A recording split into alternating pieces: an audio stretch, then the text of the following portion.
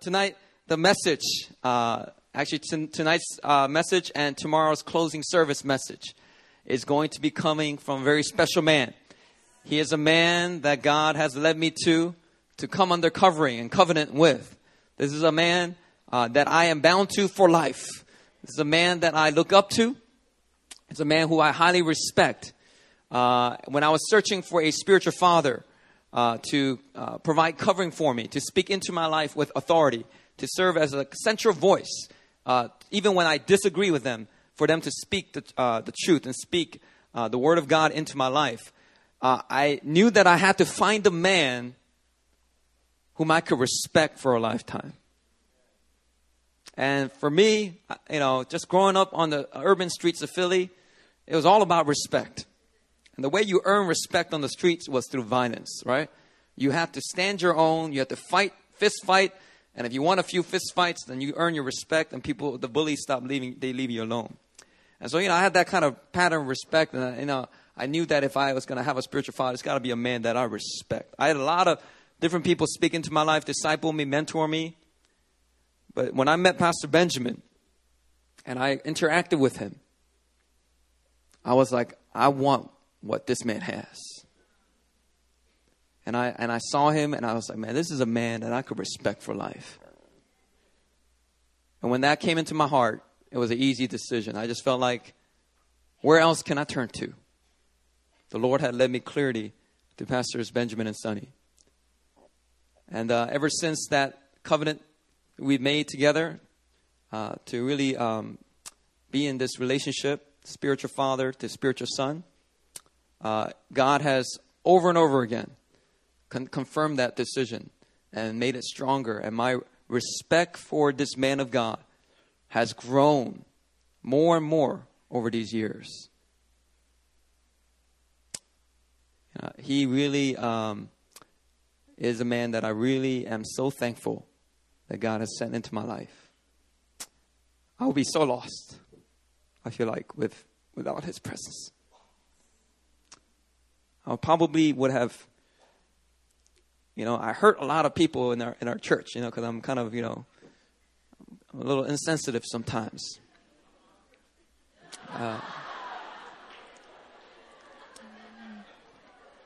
Brady never lets me say anything negative over myself.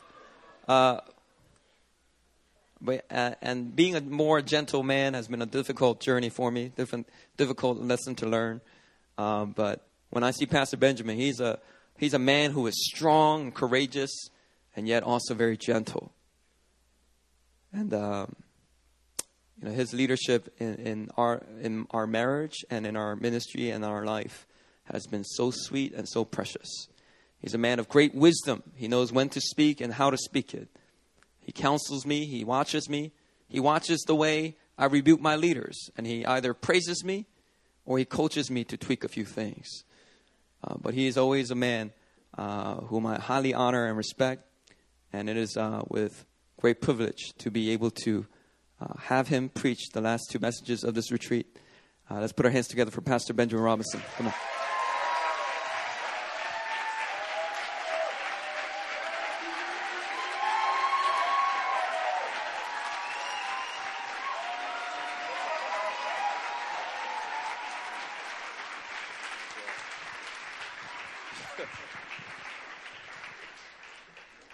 I don't know what Pastor Christian's going to do when he finds out I never beat up anybody on the street. I told you I was a lover, not a fighter. I talked my way out of fights. I didn't fight my way out of fights. I did get in one fight one time, though, in the 8th grade with Michael Guiardu. It was over tetherball. Because that boy was cheating. And when I won, he slapped me as hard as he could. And the thing was, my glasses flew off, and I couldn't see nothing. So I knew we just started a fight right there. So I closed my eyes and just started swinging. And I know I connected a few times. He connected a few times too. But when I opened my eyes, somebody came and grabbed my arm and lifted it up. So I knew I had won that fight. So there you go, Pastor Christian. Haven't we had a wonderful time here over the last few days? I was thinking this is not just a church-wide retreat. This is a church-deep retreat. We got a lot of wide believers, but not a lot of deep believers. You know, you can have a really, really long and really, really wide kiddie pool. And that's how a lot of believers live. Real wide, broad. When we talk about a broad knowledge of something, but a broad knowledge of something is not the same thing as a deep knowledge of something. And what we've been hearing from Dr. Kirby and from Pastor Daniels is a lot of deep wisdom. And when you have a church deep retreat, you're going deeper than you've ever been. And when you're talking about the wisdom of God, you're talking about the depths of God. As Paul says, the Spirit searches all things, even the deep things of God. And God's wisdom, God's deep things are things that are not seen by the natural eye, things not heard by the natural ear, things not spoken by the natural mouth, not sensed in the natural realm at all. You've got to go into a different realm to be able to perceive them. That is, Jesus, when he taught the Sermon on the Mount in Matthew chapter 5, the scripture says he went up on the side of a hill and the people went up to him, and then he sat down and began to speak. If you don't go up the hill to where Jesus is, you don't hear what he speaks from the mountain. It's called the Sermon on the Mount, not the Sermon in the Valley, because he doesn't speak it to people down in the valley. He only speaks it to people who are willing to go up to the mountain. And so God is beginning to teach us how to go up to the mountain of the Lord. The psalmist said it in Psalm 25. He said, "Who shall ascend the hill of the Lord, and who will stand in his holy place?" The tabernacle of David was literally on the hill in Jerusalem. And the people who lived in the surrounding valleys literally had to march up that hill. They had to hike up to the top of that hill in order to hear the word of the Lord. Well, ascending the hill of the Lord is what the psalmist was talking about. Now, we don't have to hike up a literal hill, but we do have to hike up a spiritual hill. And that simply means that we've got to open our ears, and we've got to open our eyes, and we've got to open our minds. And sometimes you've got to grab your soul by the throat and drag it into the presence of the Lord, because it doesn't want to go there of its own accord. You see, if you didn't have to drag your soul someplace, then it wouldn't be called anything deep. It's not deep when it's accessible and it's right in front of you. If I tell you that 2 + 2 is 4, you wouldn't say that there was anything deep there, because it's accessible. Even my daughter knows that. You know, it's accessible even to the smallest mind. But God is speaking things that are not accessible to the natural eye. That is, he is divulging riches that he's not divulging to the casual observer, but only to those who are willing to take their pick and shovel and go to work. And so God is teaching us how to have a church deep retreat, not just a church wide retreat. Amen. I have 2 messages that I want to share with you tonight and tomorrow morning, and I'm so thankful to have been able to go last. Because what going last allows you to do is plagiarize the previous preachers who have gone before you. I must confess that I came to this retreat completely unprepared. If you would have asked me a week ago, what are you going to preach? I would have said, I have no idea. I'm waiting to hear what they say, and I'm just going to pick up on that, and I'm going to go with it. And if you notice, a lot of times I sat at the back and I took notes, or I sat over there and I took notes while they were preaching. And I'll tell you why. Before I tell you why that is, first I want to draw your attention to a passage of Scripture. And before I draw your attention to that passage of Scripture, I want to let you know that tonight I'm going to talk about what I call the essence of wisdom, or the nature of wisdom. I want to ask the question, what is wisdom and what does wisdom do? And then tomorrow morning I'm going to talk about the expression of wisdom. And specifically, I want to talk about the expression of wisdom that God is releasing through New Philadelphia Church. God is releasing it in the earth, but specifically, he's releasing it through New Philadelphia Church and in New Philadelphia Church in very powerful ways. You've seen it with your own eyes, but I want you to understand it, and I want you to apprehend it at a greater level. And I believe that God's going to tie together everything that he's spoken to us on this retreat so far. He's going to tie it together, and he's going to bring it home in a powerful way. Now, I want to draw your attention to Proverbs chapter 2. You don't need to turn there because, I memorized the 2nd chapter of Proverbs when I was in the 8th grade, but I memorized it in the King James Version Bible. How many know that sometimes understanding catches up with you along the way? Understanding is overrated in a sense. That is, episodically, it's overrated. You don't have to understand now. God will speak things to you now that you won't understand for 10 or 20 years.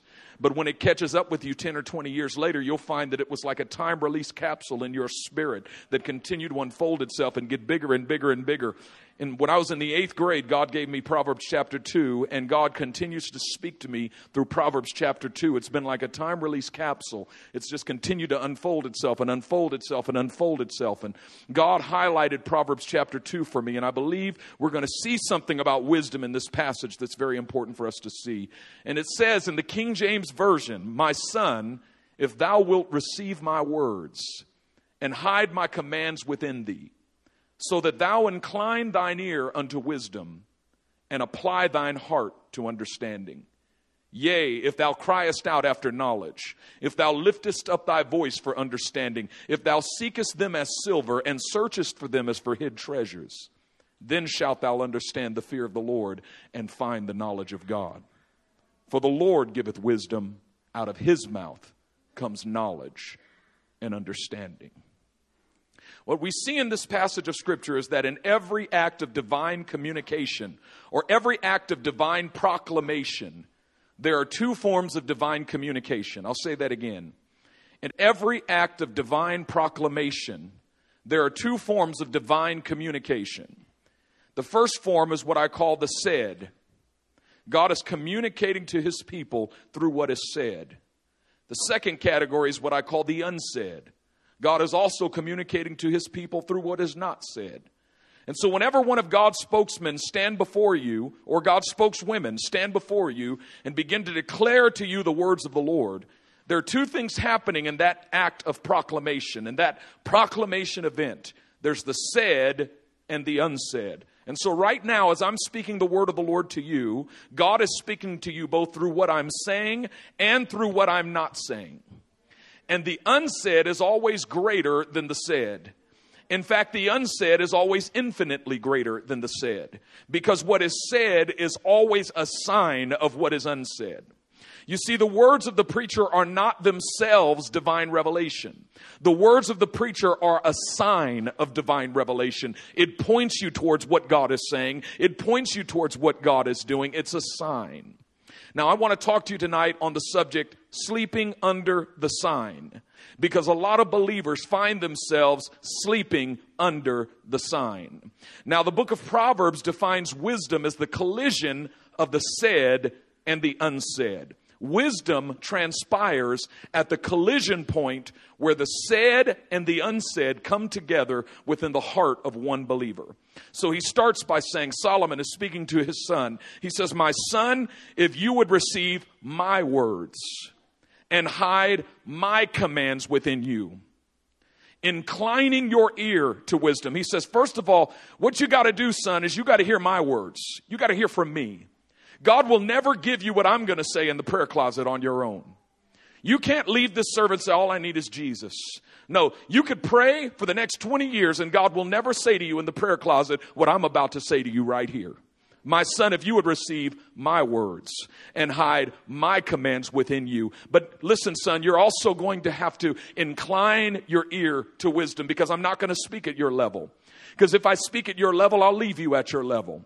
But if I speak above your level, I can lift you up to a higher level. And so you've got to incline your ear. It's an upward way of listening. You got to listen at a higher level than you normally listen at. And then you got to apply your heart to understanding, because not everything I say to you is going to immediately feel good to you. Some of the things I say might sound good, but not feel good. They might be sweet in your mouth, but sour in your belly. And so you not only have to incline your ear, but you have to apply your heart. If you have to say at times, I know this hurts. I know it's tough medicine, but I'm going to have to shift my heart around this. I'm going to have to apply my heart, and you're going to have to learn to do it in a moment, because son, I'm not going to argue with you about this word. I'm not going to try to convince you that it's the truth. I'm not going to go back and forth with you. I'm not going to try to overpower you. If you come to me at the end of the service and say, I'm struggling with what you said, I'm going to say, good, go into your prayer closet and struggle with the Lord. Because oftentimes when you come to me at the end of service and say, I didn't agree with that, I'm struggling with that, what you're really doing is saying, I'm giving you an opportunity to personally convince me of the truth of the things that you're saying, and I ain't got time for that. Ain't nobody got time for that. Either you believe it or you don't. And if you don't believe it, you need to take it up with Jesus, not take it up with me. Are you hearing me tonight? So he said, you need to incline your ear to wisdom and apply your heart to understanding. But don't think that just because you've heard my words, you got wisdom now. Now you have to cry out after wisdom. Now you have to lift up your voice for understanding. Where do you do that? In the secret place of prayer. You have to go home after hearing the message and get on your knees and say, God, now give me wisdom. I've heard the word. Now give me understanding. And he said, you got to seek them as silver and search for them as for hid treasures. And he said, then you will understand the fear of the Lord and find the knowledge of God. And we got a lot of folks in the church who will do the first, but not the second. They'll receive my words. You'll receive my words. You'll hide my commands within you. You'll incline your ear to wisdom. You'll apply your heart to understanding, but you won't go home and spend 15 minutes in your prayer closet. And so you're hearing the said, but you're not getting the unsaid. Because in the secret place of prayer, where you cry out for wisdom and lift up your voice for understanding, in the secret place of prayer, where you seek them as silver and search for them as for hidden treasures, that's the place where God begins to open up your ears to hear the things that I didn't say. That's where he begins to speak to you stuff that I couldn't fit in my message. Stuff that I didn't even know to say. You see, it's real hard being a preacher. And I've preached for more than 20 years now, believe it or not. And what I've struggled with more than anything else is, number one, feeling during my time of preparation that I just did not adequately find a way to put on paper, in an outline, everything that God has put in my heart. It's just not all in there. I always walk away from my time of preparation going, there's so much that I've left unsaid here. And I struggle with that. And then I struggle after I preach. I walk away and I go, but God, I didn't say it all. There's so much more that you wanted to say it, and I was just inadequate to get it out. Because every preacher struggles with trying to say both the said and the unsaid. But what I realize is that God has purposefully, in his sovereign wisdom, deemed that every preacher would be inadequate before the enormity of his word. That there is not one preacher on planet Earth who can sit down and say, I have said everything that God is saying. Not one preacher on planet Earth who can sit down after preaching, no matter how long he preaches, and say, now I have exhausted the annals of divine revelation. Everything that God intended to say to anyone in this room, I have fully proclaimed it. No preacher could do that. Paul tried to do it once, and he preached all night long, and somebody fell out of the window and died. Dr. Kirby told me yesterday, he said, son, if you're going to preach long enough for people to fall out the window and die, you better have a resurrection ministry. Otherwise, keep it short. And what I begin to realize is that I'm supposed to feel that the work is not done when I sit down. I'm supposed to identify the said and say, I said the said. What needed to be said was said, but what was left unsaid was supposed to be left unsaid, because if there was nothing left unsaid, there'd be nothing more for you and God to talk about in the secret place. And so wisdom doesn't even begin until the said and the unsaid come together. He says, you hear my words, and then you go pray, and then you will understand the fear of the Lord and find the knowledge of God. Now, we know that the fear of the Lord is the beginning of wisdom, right? So you got to get the fear of the Lord before you can get to wisdom. If you ain't got no fear of the Lord, then you ain't got no wisdom. But he says you don't even get to the fear of the Lord until the unsaid and the said collide. It's at that place. People say, I wish I had more fear of God. Well, you're either not getting enough of the said or you're not getting enough of the unsaid. Either you're not listening to the messages with an inclined ear and applied heart, or you're not going into the secret place and seeking God for him to give you a greater wisdom. Now watch this. There's 4 types of hearers. Before we get to the fear of the Lord, there's 4 types of hearers in every gathering where the word of God is being proclaimed. Number 1, there's those who hear the said but don't hear the unsaid. Number 2, there's those who hear or are listening for the unsaid but not the said. Number 3, there are those who hear neither the said nor the unsaid. And number 4, there are those who hear both the said and the unsaid. That 4th camp is the camp that arrives at the realm called wisdom. Now, what the Spirit of the Lord is saying is that the majority of individuals that God is speaking to in this house tonight, where God wants to deepen, where God is speaking to is the first group. Those who are great at hearing the said. See, a lot of you are great at hearing the said, but not so great at getting the unsaid. And what happens when you get the said but not the unsaid is that you become dependent upon the said. You're so dependent upon the said that as soon as this service is over, you're going to go download the podcast. And when you see me, you're going to tell me that I listened to your message 27 times. Matter of fact, I memorized your message. I translated it into Hebrew, Greek, and Aramaic. I had it transcribed so that I could read it word for word. I put it all across. I made it into wallpaper in my room so that I could read it. I wrote it in chalk on my mirror. I tattooed sayings of it on my hand so that when I wake up, I would see it in the morning. You are so good at getting the said. Even right now while I'm talking, you're writing feverishly. I got to get the said.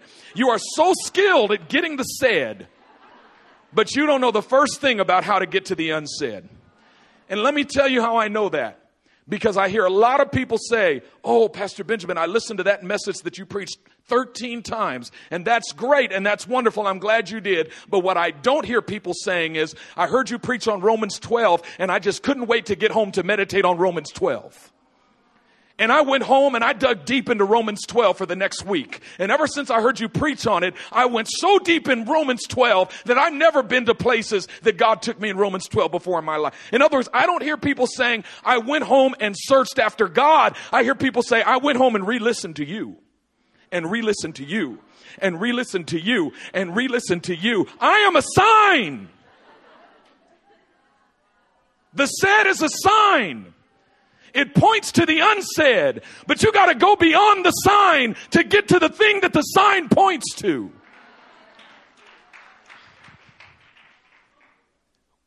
When you drove in here to the Welli Hilli resort, you came upon a sign that said Welli Hilli Resort and Spa, or whatever it said. Sounds good.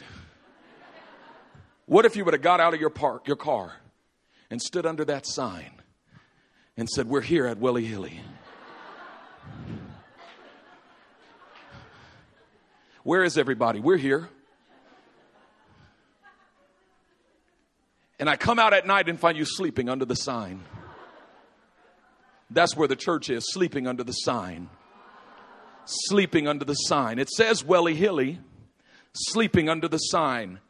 You recognize that the sign points to Welli Hilli. The sign is not Welli Hilli.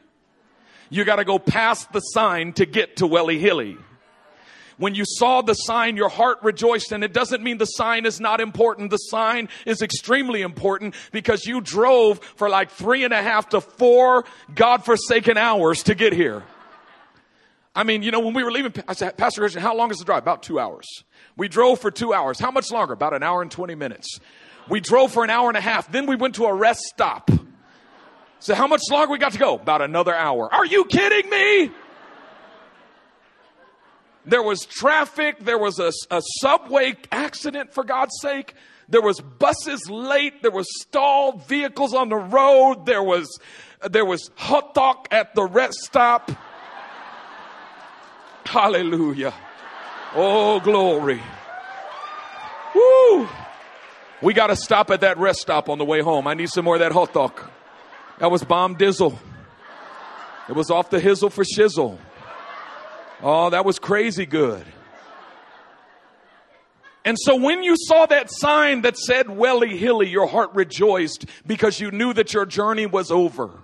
Your heart rejoiced because you knew that you didn't have to search anymore. Your heart rejoiced because you knew you could come off the highway. But your heart rejoiced that you saw the sign, but you also knew in your heart that you still had a little ways to go before you actually arrived at the reality of Welli Hilli.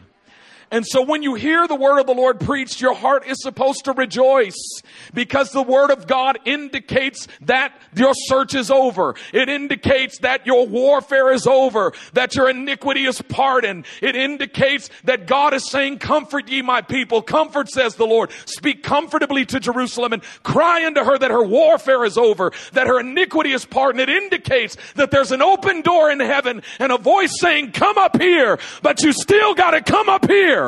You can't stop at the voice that says come up here. You got to actually come up here. But you're sleeping under the sign. Sleeping under the sign because you got the said, but not the unsaid. The unsaid wants to take you beyond the said, and you're living beneath the said.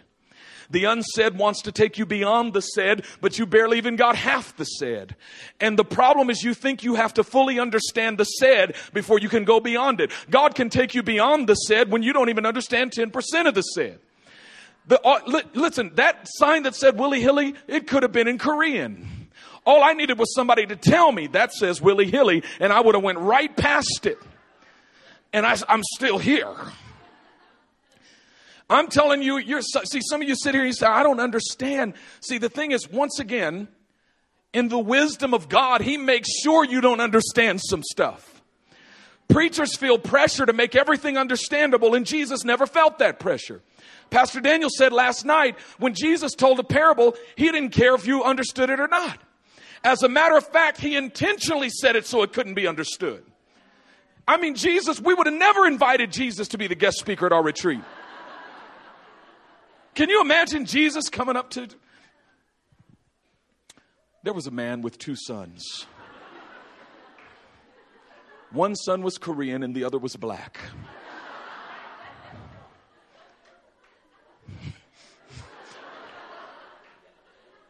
And he tells you this story that doesn't make a lick of sense. You don't know where it's coming from or why. And then he finishes and departs from that place. Where's Jesus going?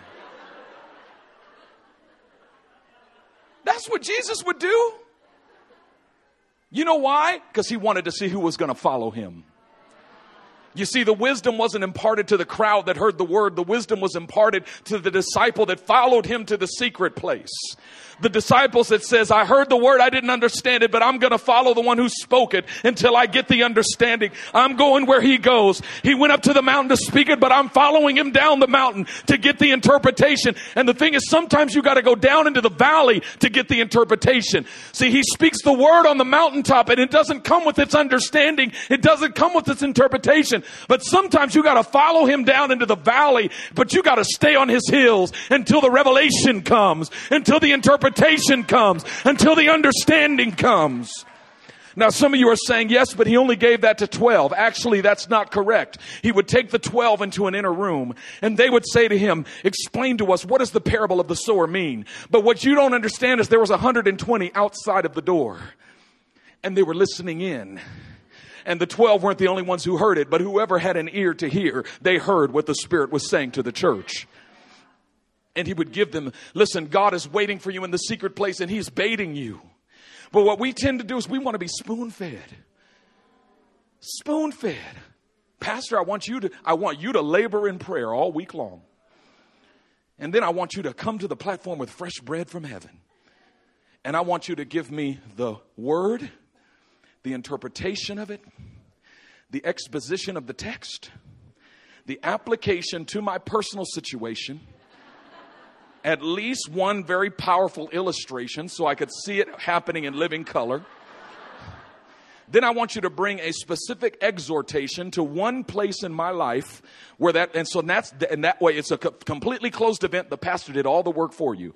Now you don't need to pray at all. You know what? The Spirit of God is far more capable of applying the Word of God to your heart than I am. And actually, I can't even tell you how He's going to apply it, because the Holy Spirit is able to apply the Word in a multitude of ways. And if I give you one application of it or one interpretation of it, you walk home thinking that's it. And the Holy Spirit's going, no, I got a whole lot more. See, the thing is, watch this. This is going to blow you away. Giving a word from the Lord to the average believer today is like giving a smartphone to a senior citizen.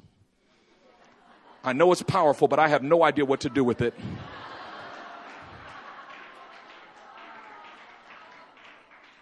See, a lot of you are young, but you're spiritual senior citizens. Because a word from the Lord comes and you go, what's this newfangled thing?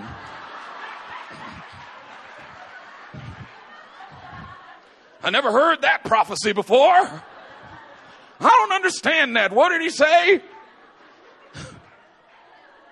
Spiritual senior citizens don't understand the new spiritual technology that God's releasing in the body of Christ. You're still using your old flip phone, your old Motorola flip phone. You're still using your little Razor. Remember that Razor? Flip. Why don't you get a smartphone? I don't know how to use those things. Where are the buttons? What am I going to do with the glass screen? Where's the buttons? Now, when you first got your iPhone, you remember it had no apps. No apps. That's how most believers are. You get a word from God, it's like an iPhone, but you got no apps. You got to learn how to go into the app store of the Holy Spirit. You got to learn to go into the Holy Spirit. I'm telling you that he has an endless supply of applications for every word that you use. Every word that he's got an endless supply. And listen, you got to understand that some apps are free, but some are going to cost you.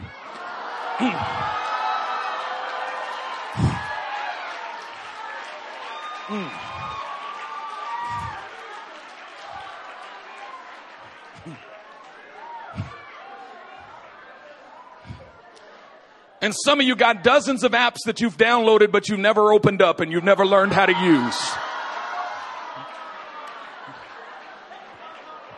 Because the Holy Spirit has given you applications, but you never applied those applications. When the Holy Spirit tells you what to do with it, but you don't do it, that's called disobedience. Now we got to move on to talk about the fear of the Lord. It says, if you cry out after knowledge, lift up your voice. First you hear my words, hide my commands within you. Then you cry out after knowledge, lift up your voice for understanding. Then you will understand the fear of the Lord.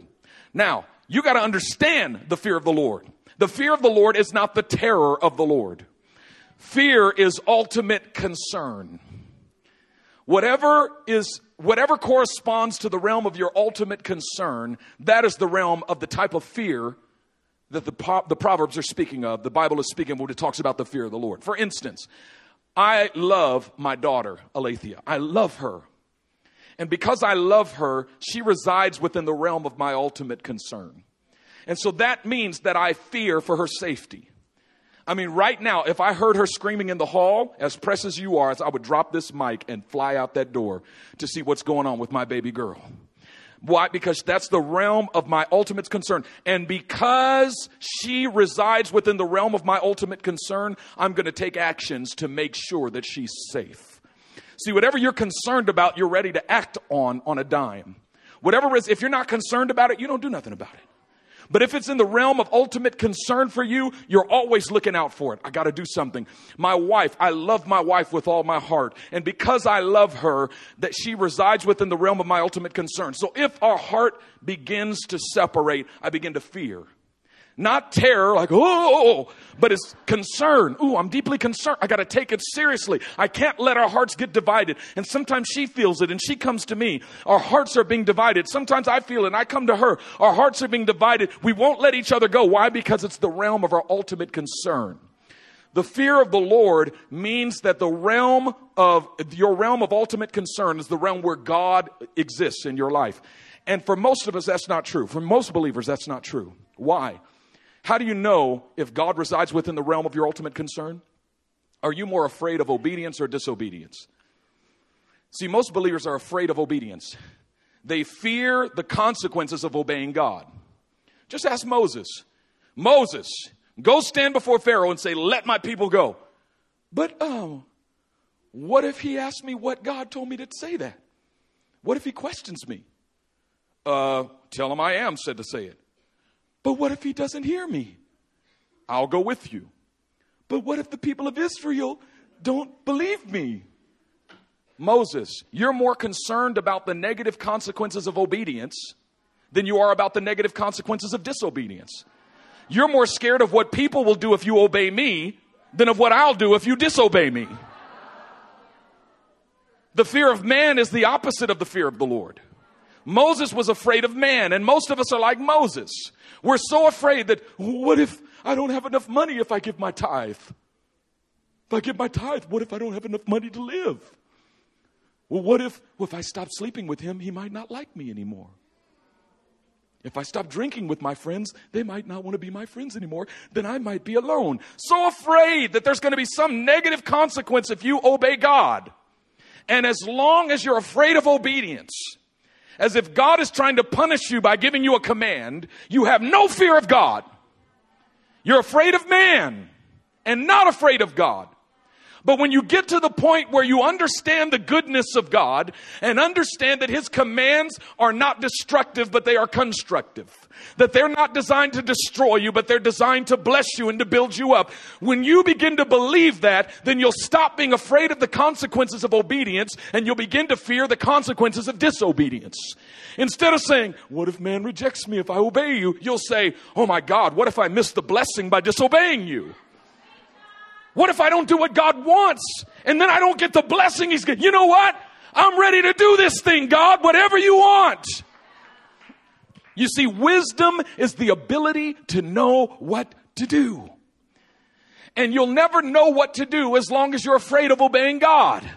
Because when you fear obeying God, God refuses to speak to you sometimes, and it's an act of grace. Because he does not want to speak to you that which he will have to judge you for later. Because he knows you're not going to do it. So God says, in my mercy and grace, I'm not going to tell you what you're asking me. Why? Because I know you ain't going to do it. So I'm going to give you more time. I'm going to get you ready. And you're crying out for wisdom. What you got to work on is the fear of the Lord, because the fear of the Lord is the beginning of wisdom. And when you come into that place of the fear of the Lord, where you forsake the fear of obedience and embrace the fear of disobedience, where all of a sudden obedience to God becomes your ultimate concern, at that very place, you begin to reside in the realm of wisdom. And now all of a sudden, you know what to do. You know what to do with the word of God when it comes to you. And what you discover is that before you resided in that realm of wisdom, you actually knew what to do, but you were afraid to know what to do. And so you denied the knowledge that you possessed. What's the road to wisdom? The said and the unsaid. You got to learn to reside in both realms. The realm of the said and the realm of the unsaid. And for most of you, you need, and I dare say this, you need to stop listening to so many podcasts and start meditating on Scripture more. Did I say the podcast isn't important? It's of utmost importance. Definitely listen to it once. I'm not saying don't listen to it.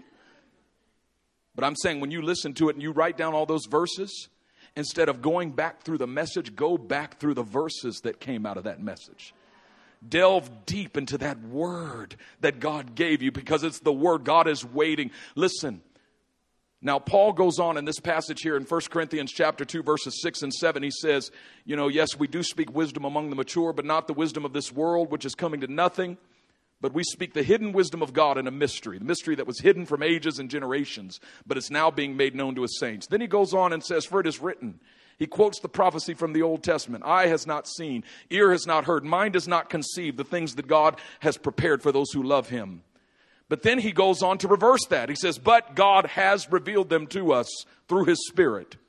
The Spirit searches all things, even the deep things of God. Let me tell you something. God is revealing right now at this very moment more than you're hearing. It's revealed but not said. You got to separate the categories of the said and the revealed, because there are things that God is revealing right now. And sometimes you begin to sense revelation just lingering in the atmosphere. It's there, but you can't even articulate it. You got to go get into your secret place of prayer and lay hold of it. I know it's there, but I got to begin to pray and meditate till I begin to lay hold of it. And all of a sudden, there in the secret place, God is ready to meet me. There, I'm telling you that God is calling you to that secret place. And he's called. See, this is the thing. You want wisdom? Wisdom builds her house. When you hear the word spoken, it lays the foundation. But now you got to get the wisdom to build the house around it. Wisdom built through wisdom, the house is built. And God wants to teach you how to build houses. Now, remember we said that this is no longer a Davidic season of warring. It's now a Solomonic season of building. And David procured peace through warfare, but Solomon procured peace through wisdom. It was through wisdom that Solomon brought about peace, and he brought it about in a moment. Pastor Daniels talked, or Dr. Kirby was one of them, talked about the two prostitutes, Dr. Kirby, the two prostitutes that argued over whose baby it was. And Solomon solved it in a moment with wisdom. Bring a sword, cut the baby in half. One woman said, no, don't do it. The other woman said, yes, do it. Solomon said, the woman who said no, that's the mother. Give her the baby. And she left. He solved it with wisdom. Remember, David had many adversaries in his life that he was not able to extinguish. But on his deathbed, he said to Solomon, he said, remember Shimei? He's the guy who threw rocks at me and drove me out as I was leaving Jerusalem and called me a bloodthirsty man. Don't you let his gray head go down to the grave in peace. I want you to kill that man. I want you to deal with that thing. David said, in my entire lifetime, I wasn't able to kill that thing. But son, now I'm giving you the responsibility of putting that thing to death. And Solomon said, no problem, Dad. He said, call in Shimei after David died. Shimei came in and Solomon said, I want you to stay in Jerusalem for the rest of your life. You ever leave Jerusalem, you die. You got it? He said, yeah, I got it. 3 years went by and one of his slaves left. He didn't know that Solomon had people watching him continually. He left Jerusalem to go find his slave and he brought him back home. Solomon said, call him into my court. They called him into the court and Solomon said, didn't I tell you the day you left Jerusalem you would die? He said, yeah, but kill him. And he killed him right there. But he put him to death with wisdom. It was wisdom. And let me tell you something, that when God begins to give you wisdom, he begins to give you the ability to put things to death that you've been struggling against your entire life. You can wage war over stuff for decades when you're living under that Davidic realm in which you're trying to war your way through everything.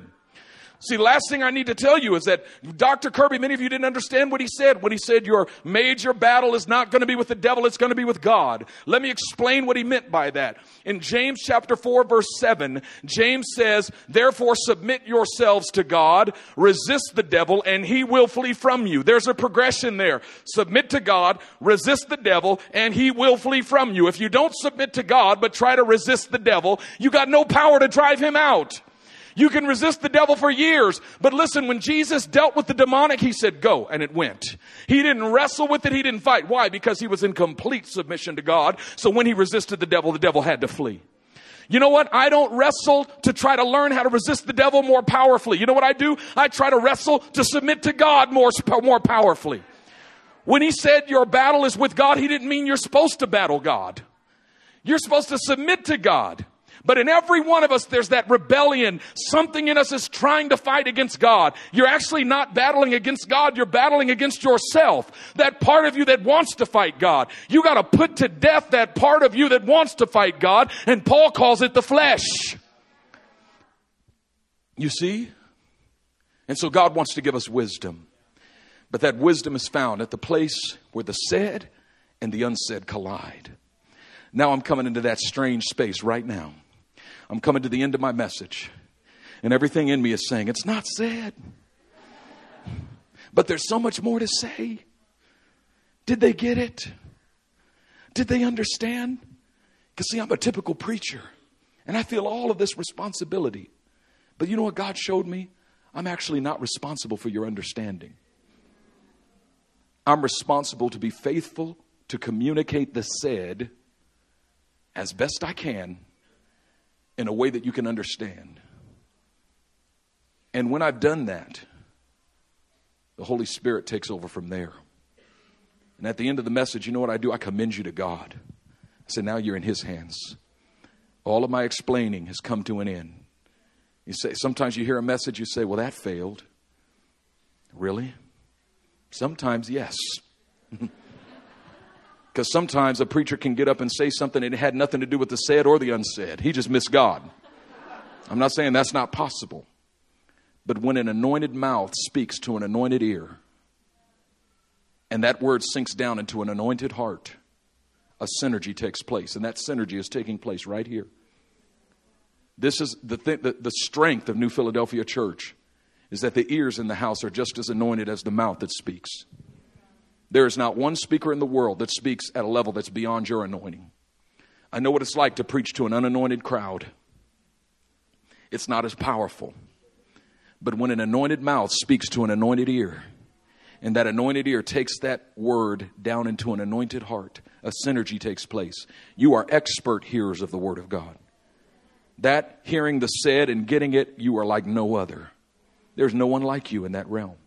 The ability to hear that word, to receive it, to rejoice in it, to treasure it, to honor it, and to value it. And I am by no means saying that you should diminish that in any way, shape, or form. But now the Spirit of the Lord is calling you beyond it. Because some of you have wondered why you've sat under the teaching for years but seen no fruit in your life. It's because you're sleeping under the sign. You're sleeping under the sign. Now, if that was you, if you had actually gotten out of your car and stayed under the sign that said Welli, Hilli for this entire weekend, you would leave and say it was the worst retreat you'd ever been at in your whole life. You would leave and say, I didn't get any breakthrough. I didn't get any deliverance. I didn't get any healing. I didn't hear any word. Why? Because you're sleeping under the sign. I'm calling you to get out, get up, get back in your vehicle and go beyond the sign. I'm calling you to go beyond me tonight. I'm telling you in your secret place, if you would go beyond me tonight, if you would get in your small group but even go beyond your small group, I'm talking about the secret place, that place where it's just you and God. That place where it's just you and God. That's where he's calling you. He's drawing you to yourself. And I'm telling you that God will never mix up those categories of the said and unsaid. He'll never speak through the preacher that which he desired to give you in your prayer closet. And he'll never speak in your prayer room that which he desired to give you through the speaker. You got to go get it from the speaker. And then you got to take it into that secret place. And God has so much more to say. Even Jesus didn't say everything in his ministry. At the end of it, he said to his disciples, I got so much more to tell you, but you can't bear it now. But when he, the Spirit of truth, comes, he will tell you all things. He will guide you into all truth. He will take of what is mine and declare it to you. He has so much more for you, more than I could say. If I had 10,000 tongues, I could not fully communicate to you the gravity of what God is revealing to you tonight. There's the said and the unsaid, and there's the done and the undone. Because some of you will leave a service and say, I didn't get my breakthrough. There were people who got theirs, but I didn't get mine. Yes, just as there's the said and the unsaid, there's the done and the undone. And God's waiting for you in the secret place to get your done. You need to get the undone there and the unsaid there. Why? Because God loves you so much. He wants to draw you off to a secret place. He wants to allure you into that place all by yourself. I'll never forget when I was a seminary student and God began to allure me. He began to draw me off to himself. I remember I'd be standing in chapel and the worship music would be going and I'm in the assembly and God would speak and say, shh, don't sing. Don't sing. I say, why? Don't open your mouth. And I would be standing there feeling like I'm going to explode inside. I want to sing so bad. And the Lord said, no, shh. And when I would get home, as soon as I would cross the threshold into my apartment, the Spirit of the Lord would say, sing now. Sing now. And I would have these powerful times of worship all by myself. And I'd say, God, why are you doing this? He says, because in this season, it's you and me. I got to teach you how to walk with me now. Because when I begin to use you, if I haven't taught you this now, it's almost too late to learn it then. Or at least it's a lot harder to learn it then. Listen, you're at a place now, and especially you Emmaus students. God is going to use you in powerful ways, but you got to get this now. God does not want you to be dependent upon any preacher. Listen, the preacher might say Jesus, but he is not Jesus. You got to go past the preacher to get to the Jesus. Remember John the Baptist. They said, who are you? They said, are you Elijah? Are you the prophet? Are you Jeremiah? He said, no, I am the voice of one calling in the wilderness. Prepare the way of the Lord. Make straight his paths. He said, I'm not the one, but I'm his witness. I'm simply here to get you ready for his coming. And I'm telling you that he is coming with clouds and every eye will see him. I'm telling you that it's about Jesus. It's not about Welli, Hilli. It's not even about New Philly. It's not even about Emmaus. It's about the kingdom of God. And his kingdom will know no end. Of the increase of his government and peace, there will be no end. And I'm telling you that at the end, when we stand before God, there will be no living hope. There will be no New Philly. There will be no Emmaus. But you know what there will be? There will be the redeemed, the ransomed of the Lord. There will be those who have been washed in the blood of Jesus Christ, a multitude which no one can count, out of every tongue and tribe and kindred and nation. And they will gather before the throne of God, and they will sing, worthy is the Lamb that was slain to receive glory and honor and dominion and power, because he has redeemed us. And God's calling us to live today as if it were that day. That each time we gather, we must learn to transcend the temporal realm. We must learn to ascend the hill of the Lord and to stand in his holy place. Because even right now as I'm speaking, I just sense some of you, your spirit is ascending. into that Holy Spirit app store. And the Holy Spirit is saying, here's the top-rated free apps. And here's the top-rated paid apps. And some of those top-rated apps are things like faith. You see, you can hear the word and it has no effect in your life. Why? Because you didn't mix it with faith. You got to go up into the app store and download that application called faith. You see, there's another app called hope. And the difference between faith and hope is that faith is for the now, but hope is for tomorrow. Faith is about possessing now what you hope for tomorrow. When you go into the app store, you begin to recognize that there's 3 different levels of truth. That when God first speaks to you, he gives you truth in the form of a mystery. He says it's true even though it doesn't appear to be true. It's a mystery because reality seems to refute it. It's a mystery because when you look at your natural situation calls it a lie. But God wants to see if you're going to continue to call it truth when the world calls it a lie. And so he says, by his wounds you have been healed. But yet you look at your physical body and you're still riddled with sickness and illness. You say, well, how do I believe that I'm healed when I look at my body and I'm sick? Well, I'll tell you how. It's a mystery. It's true even though it doesn't look like it's true. And when you're in that realm of mystery, you can't ignore the reality. You got to deal with the reality. If you're sick, you can't say, no, I'm not going to the doctor. By his wounds I'm healed. No, you need to take yourself to the doctor and confess, by his wounds I'm healed.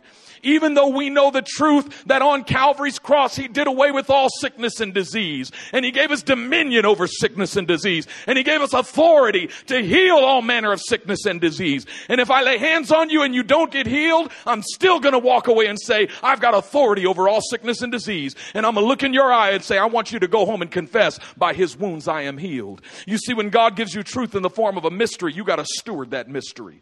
When Paul talked about the stewardship of the mystery, he was talking about confessing things to be true that don't appear to be true. That's faith. I've got it now. Faith, it's not hope. Hope is I'm going to have it later. Faith says I possess it now. But if you steward the mystery, it becomes a revelation. And when it becomes a revelation, what happens is the internal struggle dissipates. And all of a sudden you begin to see it by the Spirit. You begin to possess it by the Spirit. And it makes more sense to you in the Spirit than it does in the natural. Your body still didn't change. The sickness is still there, but you got the revelation that you've been healed.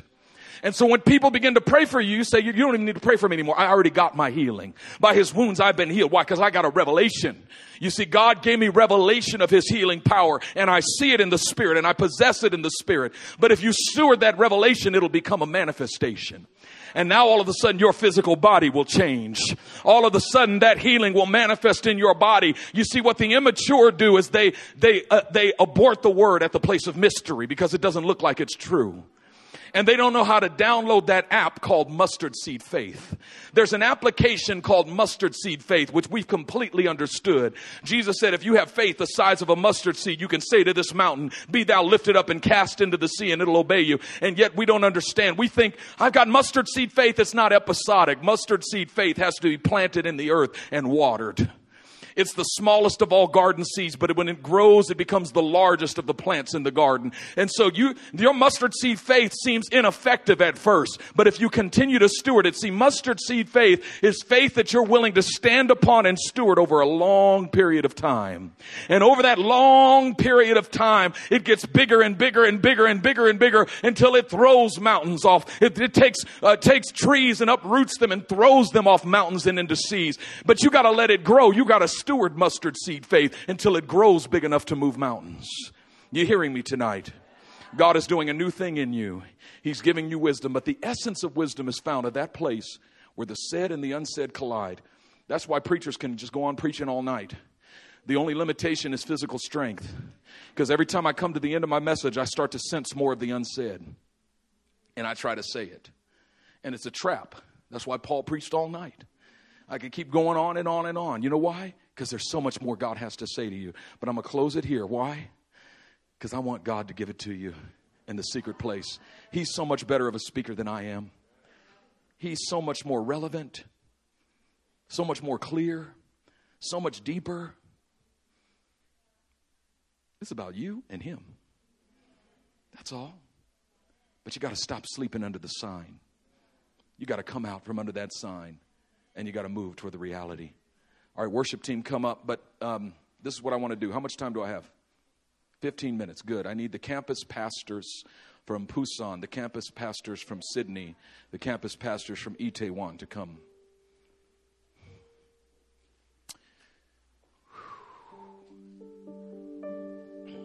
Let's just stand down here and face me.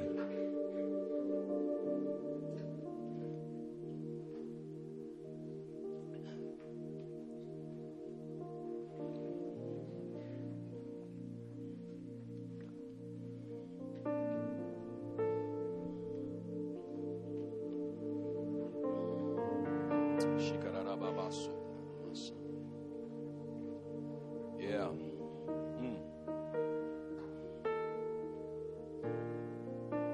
It's a new age. I like to use that word dispensation. It's a new dispensation. But when I use that word, it has nothing to do with dispensationalism.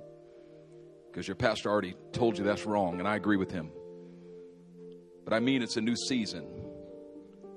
And it's a season of deeper wisdom. You all have stewarded the teaching of this house. You've possessed Pastor Christian's words, even as he has possessed mine, even as I have possessed the words of my spiritual father, even as he's possessed the words of his spiritual father. This retreat is a witness to you of what God can do from one generation to the next. You've seen it with your eyes. You heard from Mufasa, Dr. Kirby.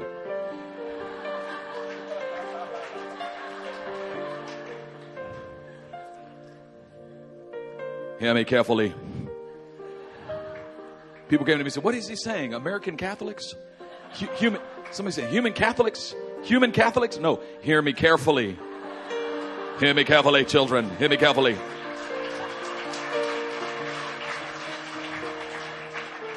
Some of y'all just got revelation right there.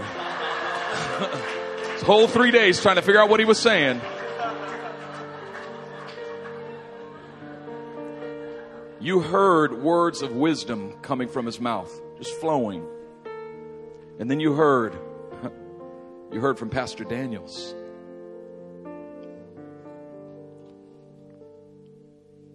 I remember when I first met Dr. Kirby. I met him before, but I remember after I'd come into sonship. And it was Pastor Daniels' 18th anniversary as pastor of City of the Lord Zion in Oakland. And we flew in Dr. Kirby to speak for that event. And Pastor Daniels had talked so much about him, and I had never gotten to really sit and speak with him. And I was so excited. And I came to that event, and I sat there, and he began to speak. I just started crying. I was just crying. And all of a sudden, he looked at me, and he started prophesying. In the middle of his sermon, he starts prophesying to me. And I just broke. I'm just weeping and weeping. But you know what struck me?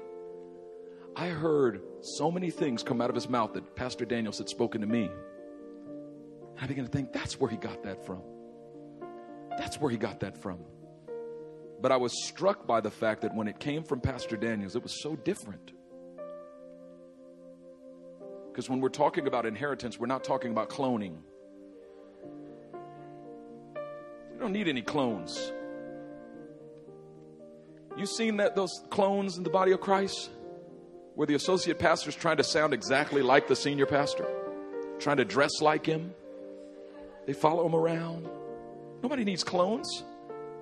In the natural, I'm not a clone of my earthly father and mother. I'm different. But I'm different not in a divisive way, but in a unifying way. Because I bring things to the house that they don't have. But I value what they have. And I see what I bring to the house not as a contradiction of what they have, but something that adds to it and perfects it. Psalm 145:4, or is it 144:5? One of those two. It says, one generation will commend your works to the next. What we try to do in the body of Christ is we try to become generationally homogenous. I'll only hang out with people in my age group. But God wants to send the spirit of Elijah on the earth. And he said, in the last days, I'll send the spirit of Elijah. And the spirit of Elijah is a generational spirit. He turns the hearts of fathers to the sons and the hearts of sons to the wisdom of the wise. And God said, if that doesn't happen, I'm going to smite the land with a curse. What you've seen at this retreat, what you've heard, is my spiritual grandfather speak, and my spiritual father speak. And you've heard your spiritual father speak. And you've seen and you've heard your spiritual grandfather speak. And you've heard your spiritual father speak. And we are all moving together. And you're able to detect the differences. Not contradictions, but differences. You got to get that. Because me and my wife do some things differently in our home than my parents do in their home. If you go to Peter and Diane's house, they do things differently. But in my house with my kids, I do it my way. When they come to my house, you may see differences. I honor them. We don't highlight the difference. No, I do it differently. We figure it out. We're all together. It's family. It's family. There are things that your spiritual father and mother do differently than me and Sonny do in our house in Emeryville. But it was family. It's still lineage. It's still heritage. It's generational. But what God is doing in you is He's taking it to a whole nother level. Because you've got everything Dr. Kirby has. And you got everything Pastor Daniels has. And you got everything Pastor Benjamin and Sonny has. You got everything Pastor Christian and Aaron has. And you got everything you have. Marcus, you are a sign. You are a precursor. You are a forerunner. What I saw in December was a sign of things to come. As I came here in December to hear you preach at Friday Fire, and you spoke a word that went all the way back up the lineage and blessed every one of us. Added new insight that we had never heard. Blew our minds with new insight and new revelation that we had never seen before. It came right back up the generations. Because when it says one generation will commend your works to another, it's not just from the top down. It starts with the top down, but then it comes from the bottom all the way back up. I told you one day God spoke to me as I was driving to church. He said, son, prophesy to me. I said, God, that's out of order. Prophesy to you? He said, yeah, prophesy to me. I said, God, I didn't know you needed a word. God said, no, I just want one. Give me a word. Come on, prophesy. Son of man, prophesy. I said, okay. You will be exalted above all things. Every knee will bow and every tongue will confess that you are Lord, to the glory of God the Father. And the earth will be filled with your knowledge as the water covers the seas. And all of a sudden I begin to realize that to prophesy to God simply means to worship. Worship is prophecy. And that's why in the Old Testament, the worship leaders were called prophets. It said they prophesied unto the Lord on the timbrel and onto the harp. Why? Because you're speaking back to God the things that He's spoken to you. It's generational. It says in Proverbs 31 of that virtuous woman that her children will rise up and call her blessed. It's generational. And I say to you that you are not only the recipients of an inheritance that is being passed down to you, but I say to you that you are participants. You are participants in a movement and in a lineage. And you're going to sow into the lives of your father and your mother. You're going to sow into the lives of your grandfather and your grandmother. You're going to sow all the way up. Dr. Kirby is going to hear it and be blessed. His wife, Sister Sandra, is going to hear of it and be blessed. Pastor Daniels and Pastor Diane are going to hear of it and be blessed. And all of the churches in the lineage are going to be blessed. I'm looking to hear the words that come out of you. The words that come out of you. Now it's your turn. Now it's your turn. And I say that there's a new level of divine wisdom that's coming upon you now. But we're in a new day and a new time. We're in a day and in a time in which Moses can lay his hands on Joshua and not have to die. Because see, for Joshua to walk in wisdom in his day, Moses had to die. But that day is over. Now we're seeing generations and generations and generations commending His works to another. And I declare that it's a new day and that there's new wisdom. And it's coming upon you now. I want you to just lift your hands to the Lord. I want apostolic leaders to come stand behind you. And I want Pastors Christian and Aaron to come stand in front of you. I want everybody to stand.